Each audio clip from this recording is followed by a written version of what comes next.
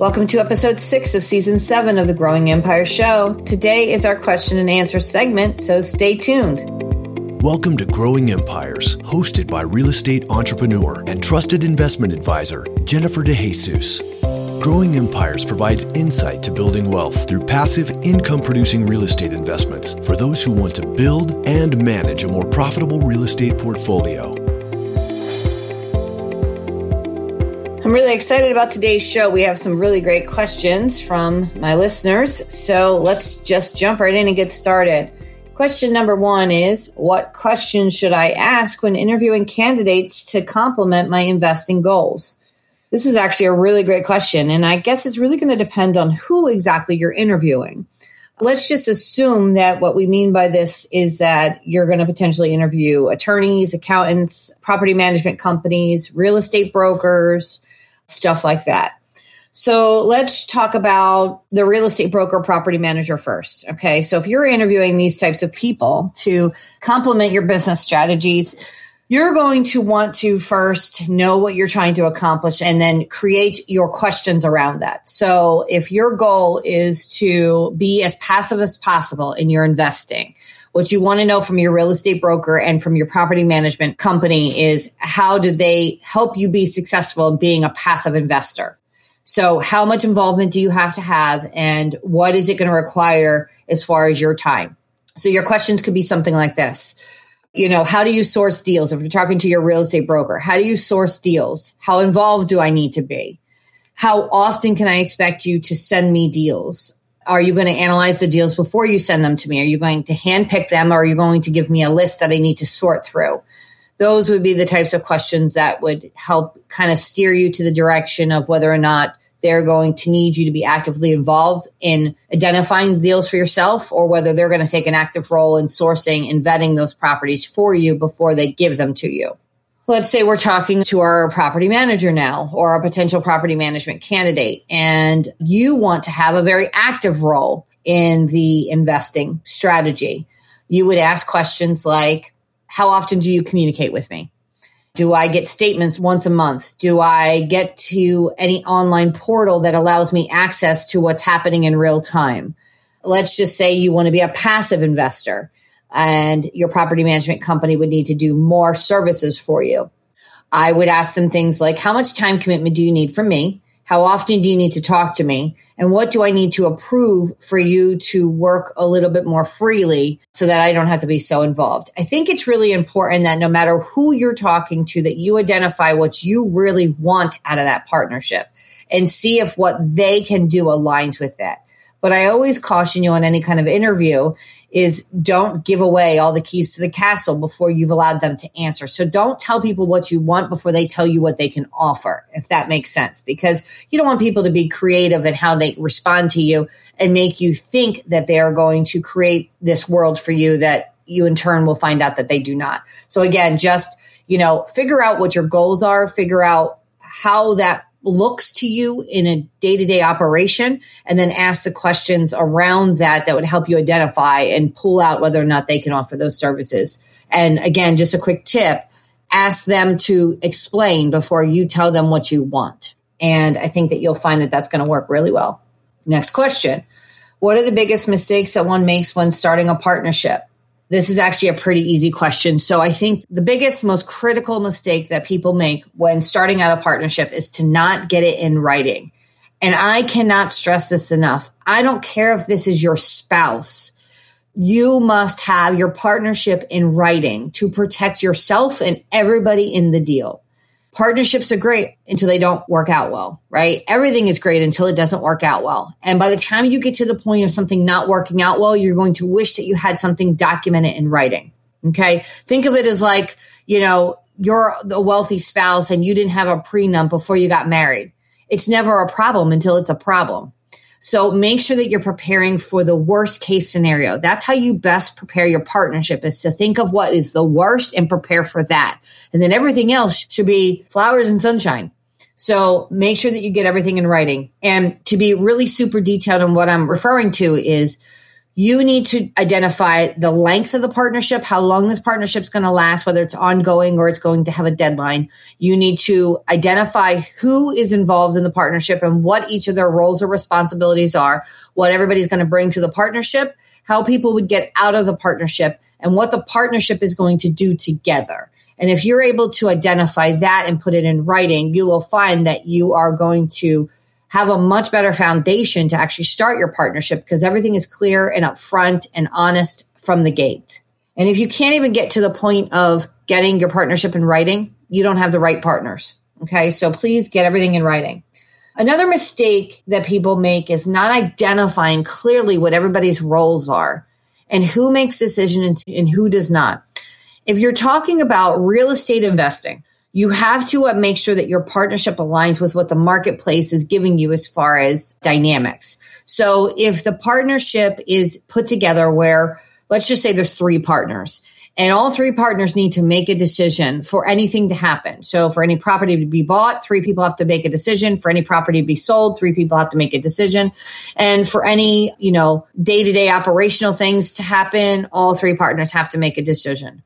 That would work if the dynamics of the market that you're in allow you time to do so. But if you're in a really aggressive market or something is very time sensitive and you've got to wait for answers from 3 people and 3 people have to agree, that's going to be very disastrous. So make sure that your partnership aligns with your marketplace and your marketplace aligns with your partnership, and you'll find that that makes it a little bit easier. But I would highly suggest that you identify everybody's roles and responsibilities in the respect of who is making decisions. One person should be enough for the partnership to make the decisions. They can confer with the other partners.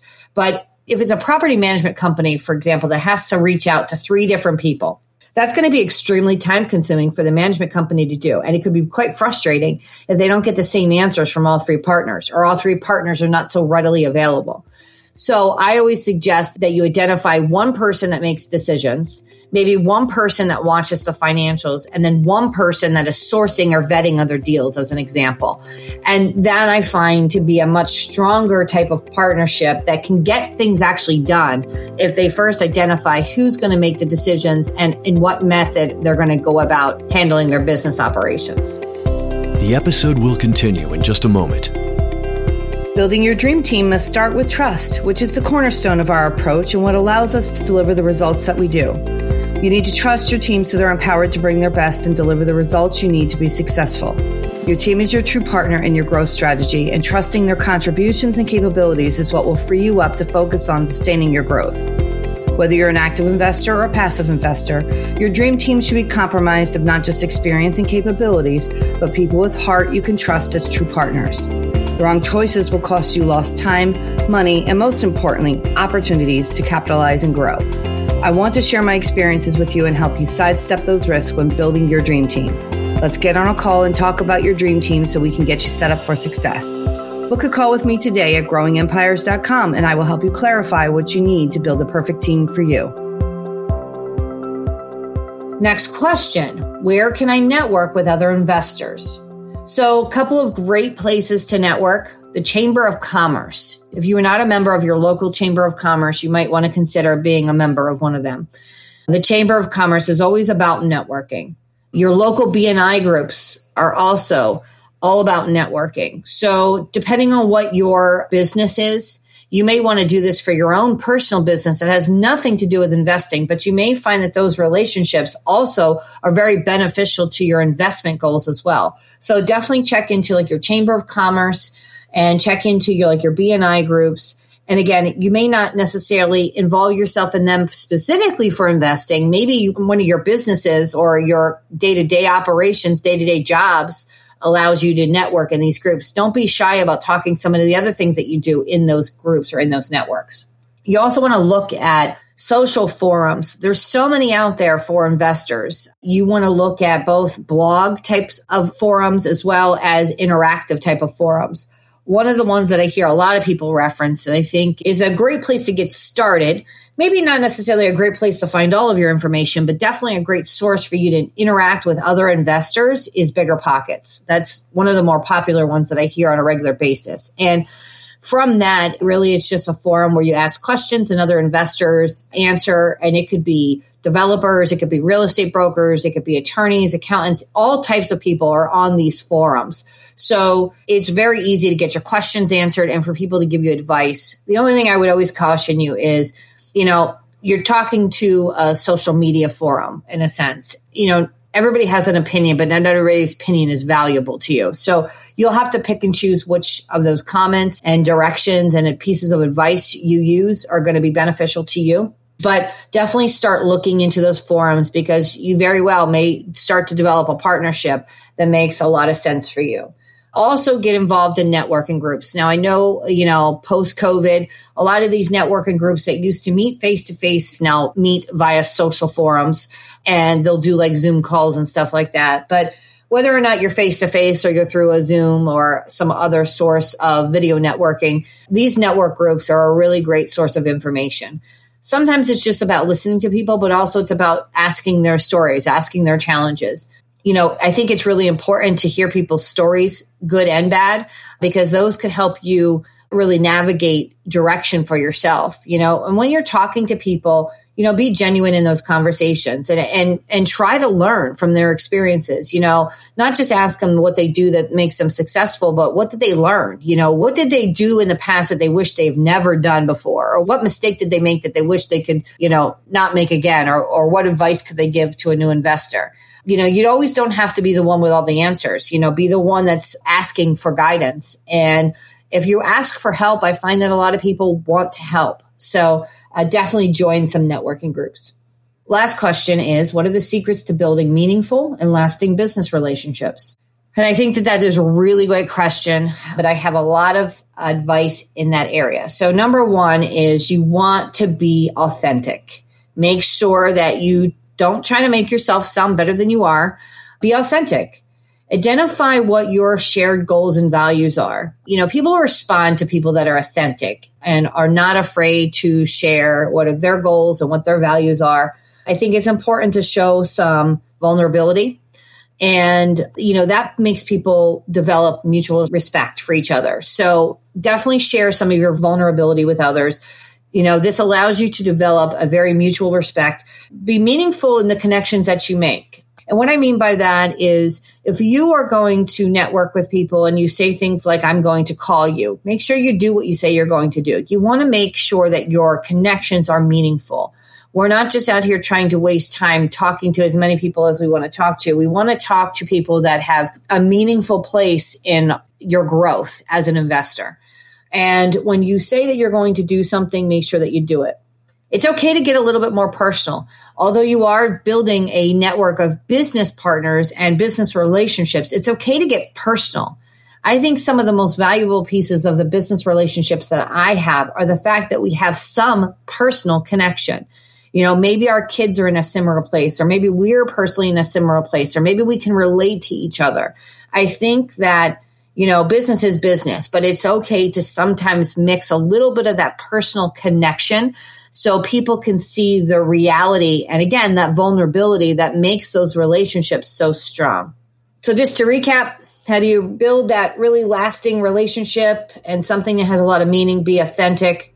Make sure that you've identified your shared goals and values. Develop mutual respect for each other. Share some vulnerability. Make meaningful connections with people. And help network with others. Don't be afraid to share your connections. Get a little bit more personal and get connected.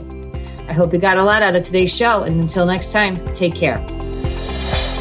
For more information about how Jennifer can help you plan, develop, and manage a strong real estate investment portfolio, visit growingempires.com.